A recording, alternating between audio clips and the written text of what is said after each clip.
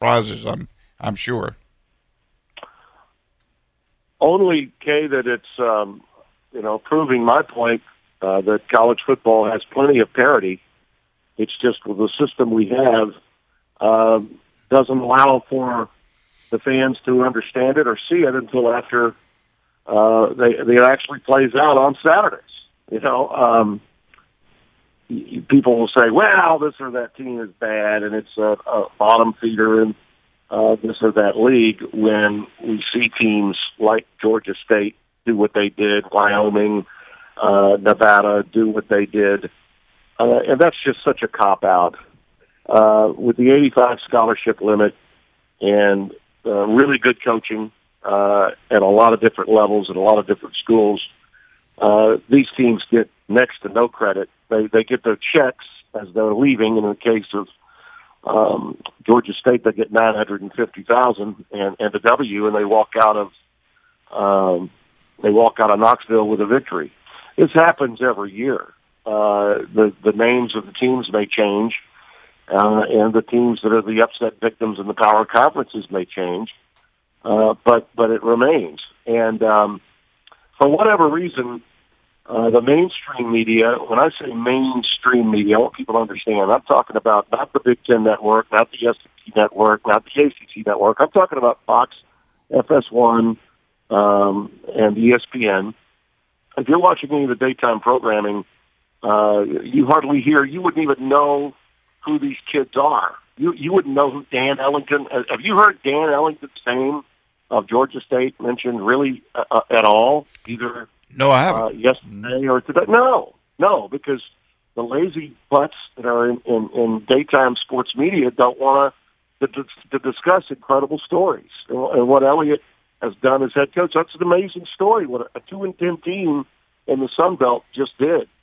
That wasn't some sort of mirage where the robots that were playing for Georgia State, just cleaned up on a Tennessee team that didn't dare.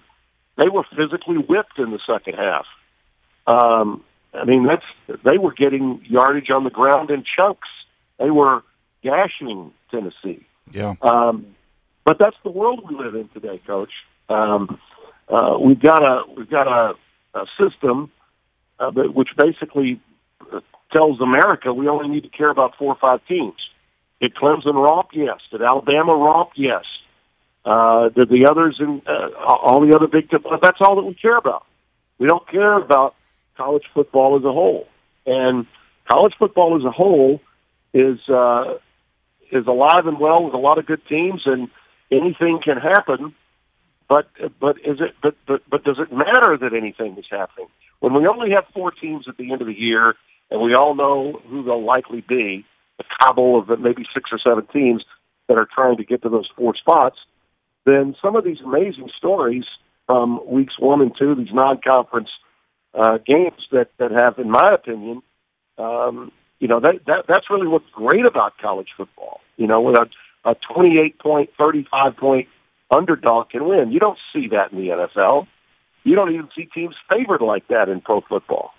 But it's always swept under the rug because God forbid anybody in the media have to work, to find out more and tell us some stories about these guys that are pretty incredible stories at all of these different schools that people don't follow on a regular basis. Oh, that is very, very interesting, Tim. I couldn't agree with you more.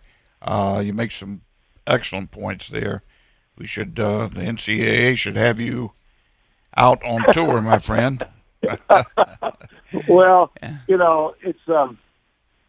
it's really unfortunate. I was thinking Bino Cook, my friend and a guy I learned a lot of sports history from, who was with me on the original game day. Bino was a tremendous publicist, worked at Pittsburgh in the 50s and 60s, and then went on to become Roone Arledge's right-hand man at ABC, and he was the guy that got the Arkansas-Texas game moved from September to the Thanksgiving weekend in 1968, which led to the game of the century when President Nixon was on hand. Bino had an appreciation and understanding of the history of the game and what that history should mean, and incredible stories.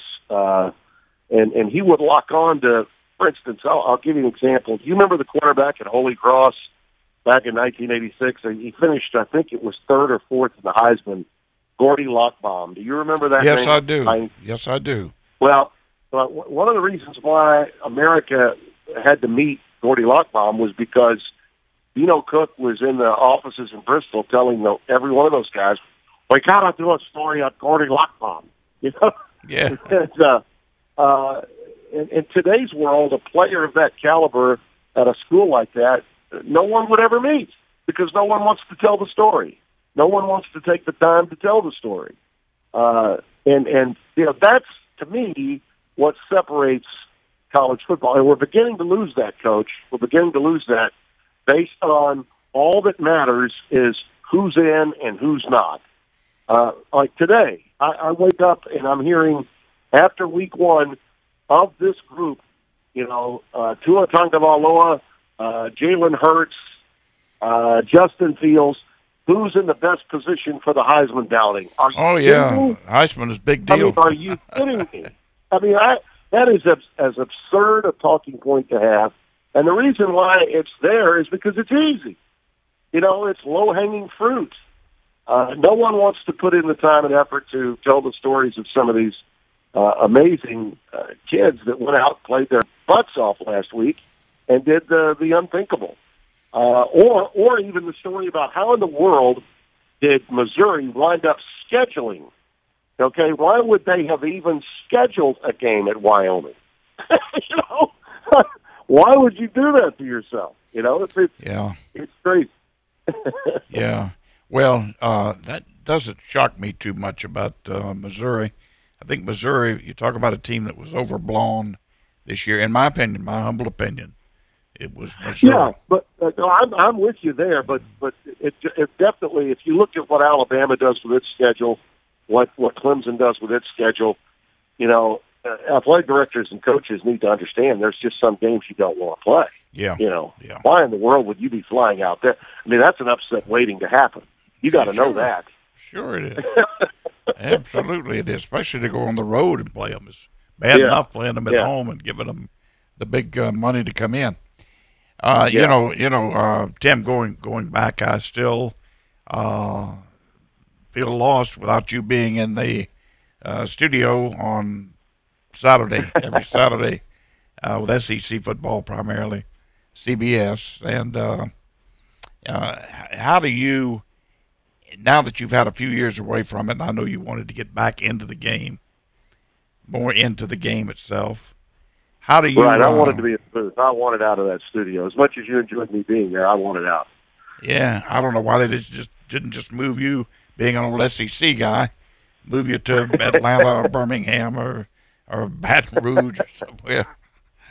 But anyway, how do you assess what you're doing now? Are you enjoying it?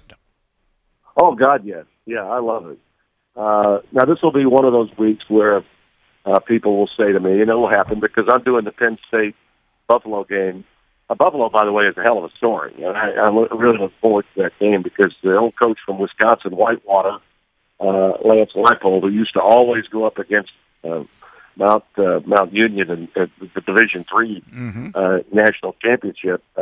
His Buffalo team last year won more games than they ever won. They lost their bowl game, but they won 10 games, which was amazing. They haven't been playing college football there for very long. And they're going into Penn State in prime time on Fox, Big Fox, on Saturday night. We'll be on opposite, obviously, the LSU Texas game. And I'll get this, Bob Brando, we needed you there, and why aren't you doing that game? I'm like, well, because I'm at Fox, and we have a deal with the Big Ten, the Big 12, and the Pac-12. And, I just want to do games. I don't care where they are. I just want to do games. And when I was at CBS, Vern was there, and it looked like he was going to stay there forever. And so I was maybe a little impatient, but I left. And when I did, Vern left a short time after that. But games are games, Coach. Where they're being played. The art form of getting to call football in the booth is just such a fun thing, and that's what I grew up wanting to do. The studio was great to me, and it played a huge role in my career.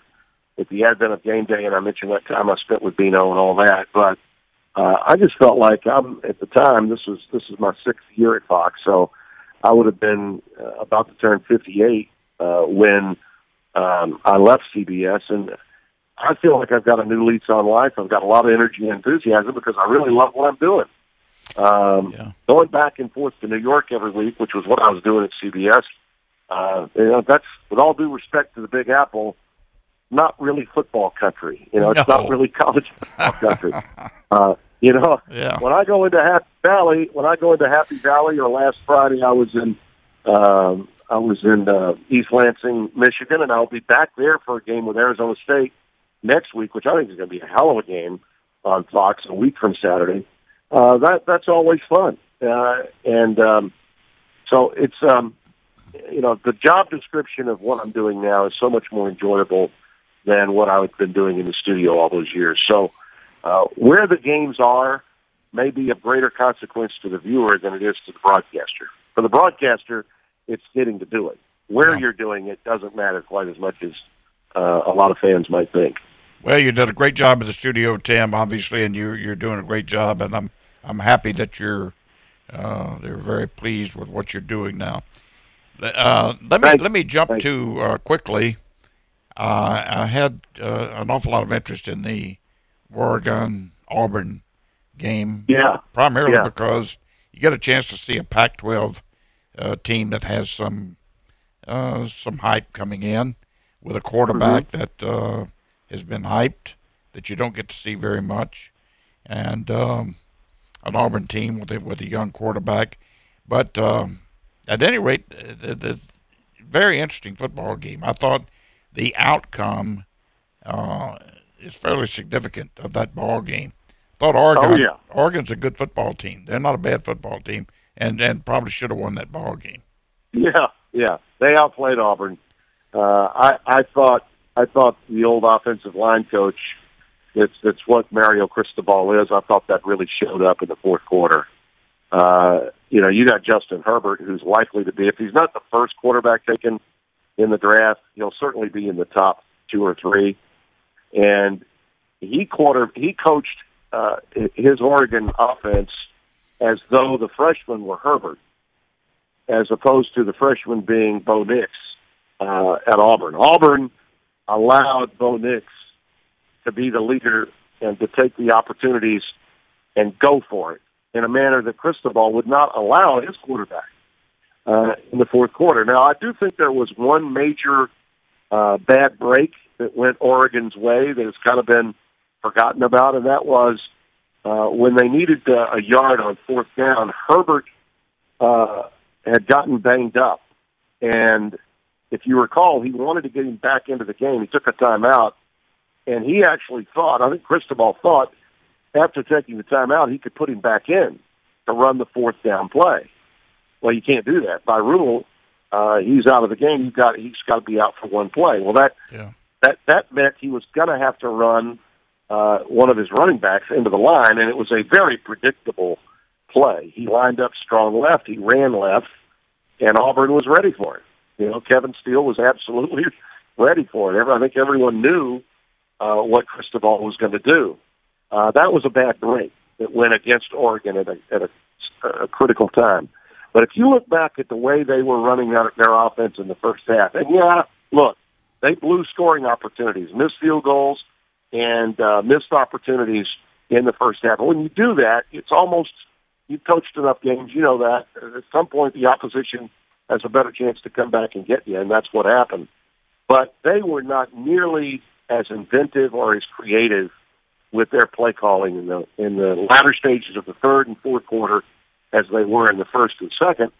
And Kay, I thought that was where Auburn, again, I give Malzahn, Gus didn't have his best day, his first day calling plays again, but he was back to who he really is in the latter stages of that game. And I think he had confidence in his freshman quarterback in a manner that Mario Cristobal did not have in his veteran quarterback, who could have easily opted out and gone to the NFL this year.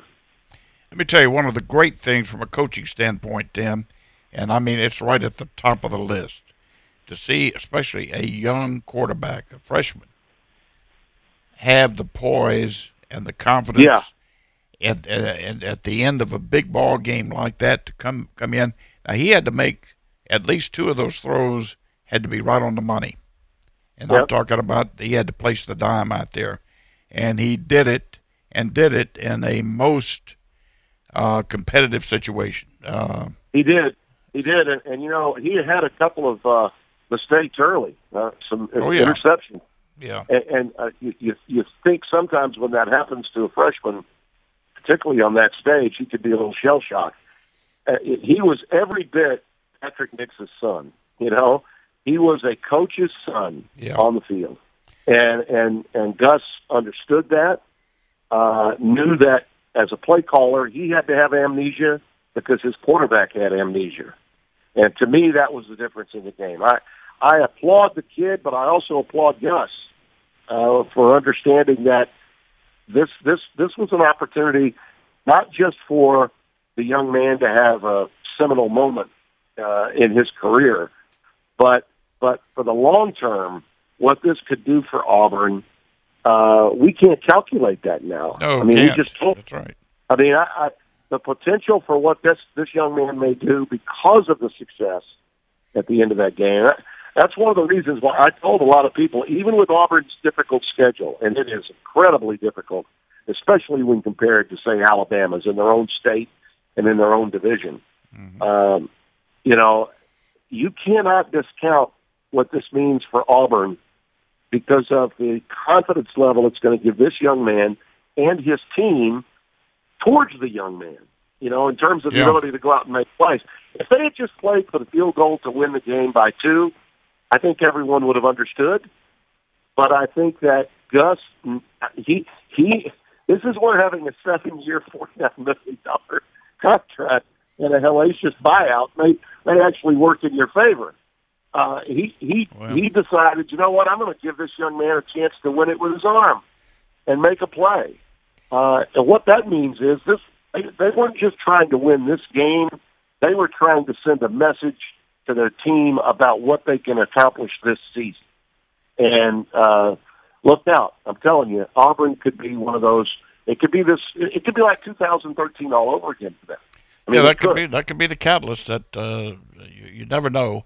Something like that, they tend to rally round, and it creates a momentum that you can't build. Otherwise, you can't do it with an awful lot of verbiage or whatever. You got to have something like that happen.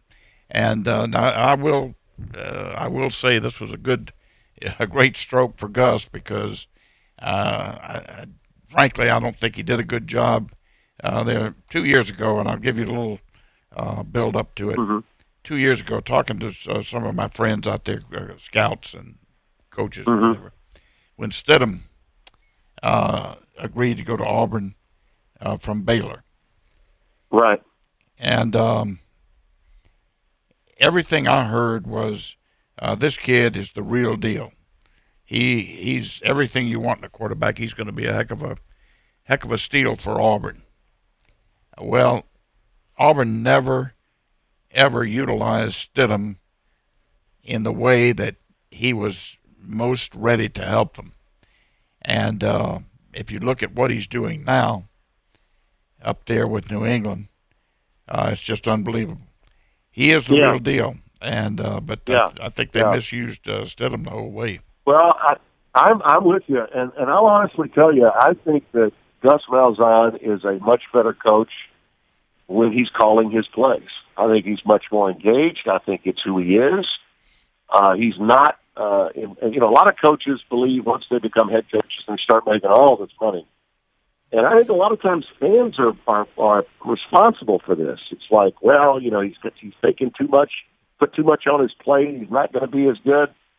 Now, listen, I think for Malzahn, whether he wants to admit it or not, okay, I think he is so much more hands-on when he is actively involved in the play. Now, you may not be happy with every call that he makes, but because he's making those calls, he's truly engaged. And maybe that should have been going on with Jarrett.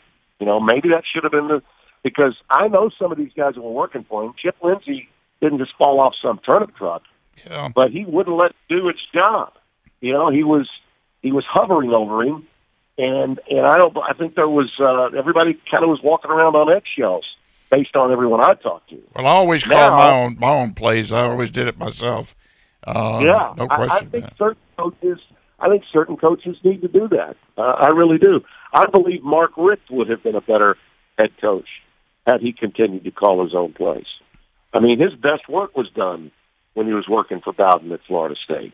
His absolute best work. Yeah. And there are, Gus is not the only example.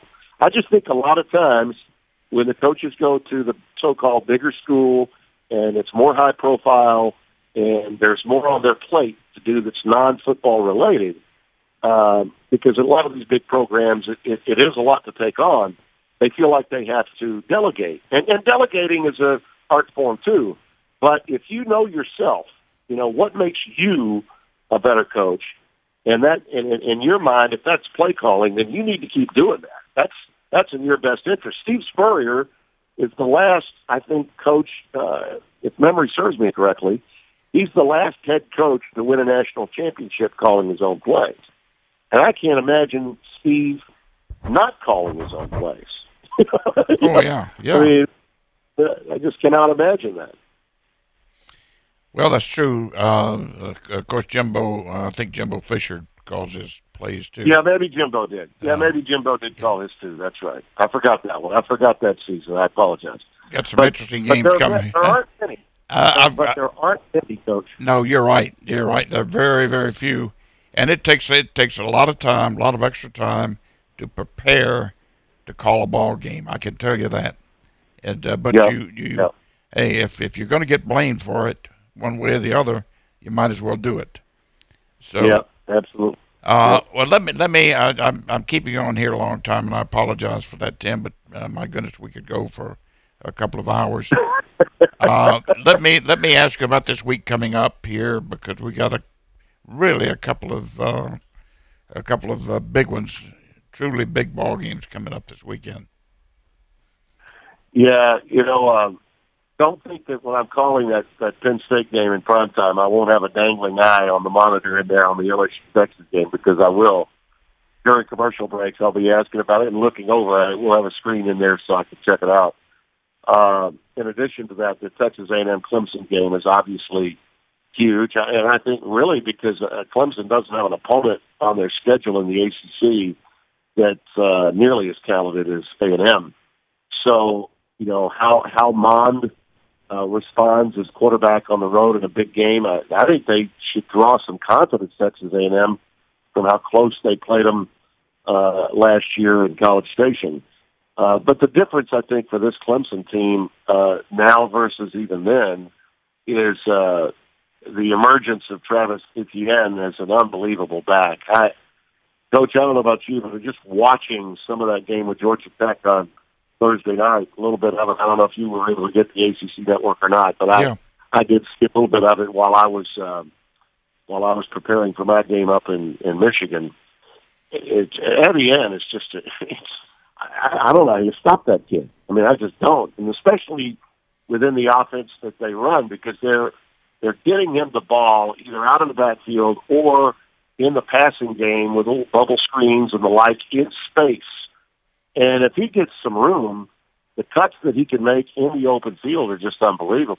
The cuts and the speed, the speed after that. Yeah, it's just incredible what he can do. And I with Trevor Lawrence pulling the trigger and Etienne as a guy that is a go-to game breaker, and these other kids that have replaced the wide receivers, they all look pretty good too. So I think Clemson will have.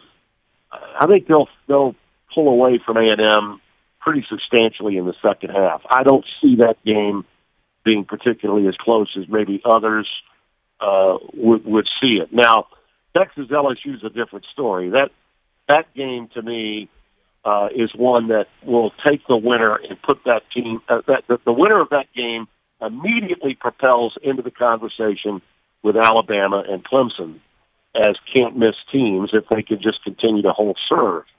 Now, Texas will be challenged, obviously, when they play Oklahoma. They may be challenged again in the Big 12 when they play Iowa State or TCU, because I think that league is better than people realize. But Texas is the real deal. And playing in Austin, from a defensive standpoint, I think will get them excited. But here's what a lot of people down in Texas don't realize. What LSU did the other night against the Georgia Southern team that won 10 games last year, that's the kind of game that a few years ago LSU would have stumbled around, maybe won the game, 24-10 or 31-14 or 31-17. They would not have put their foot on the jugular and rolled a team that they were physically better than. This is the new LSU offense that's running quick and allowing Joe Burrow to go out and be a difference maker. They're trying to win because of the quarterback, not despite the quarterback. And I think LSU can go into Austin and win the game. I think they're favored by 3 or 4, and I like them to win it by more than a touchdown. I think LSU's offense is really going to surprise a lot of people in this matchup. And I saw Texas a couple of times last year, and they're good defensively. They really are. Yeah. But where I think the problem will come for Texas is Sam Ehlinger, who is a heck of a tough kid, a lot like Burrow in a lot of ways. I don't think he's as accurate a passer as Burrow is, and especially if you get pressure on him. Ehlinger can be forced into mistakes, and he won't see the space, between his receiver and the defensive backs that he's accustomed to seeing in the Big 12 against LSU's corners. They'll be press man all night long, and I think Grant Delpit will make some big plays. So that'll be a hell of an exciting game. It'll be close, but I think LSU will pull away and win it. I think you're right, Tim. Listen, I really, truly wish we had another hour to go here. I apologize for keeping you on so long. I love it, Kay. You can have me anytime. I do appreciate it, and would love to have you back during the season, if that's Please okay, do. Tim. Give me a call anytime you like. All right. Thanks again. Okay, buddy. Bye-bye. Tim Brando, our guest here on Talk Football with Coach K. Quick timeout, and we'll come back with more. You're listening to Talk Football with Coach K, ESPN Pensacola 1330, 99.1 FM. I'm attorney Stephen Luongo with Levin, Papantonio, Thomas, Mitchell, Rafferty, and Proctor in Pensacola, Florida. Distracted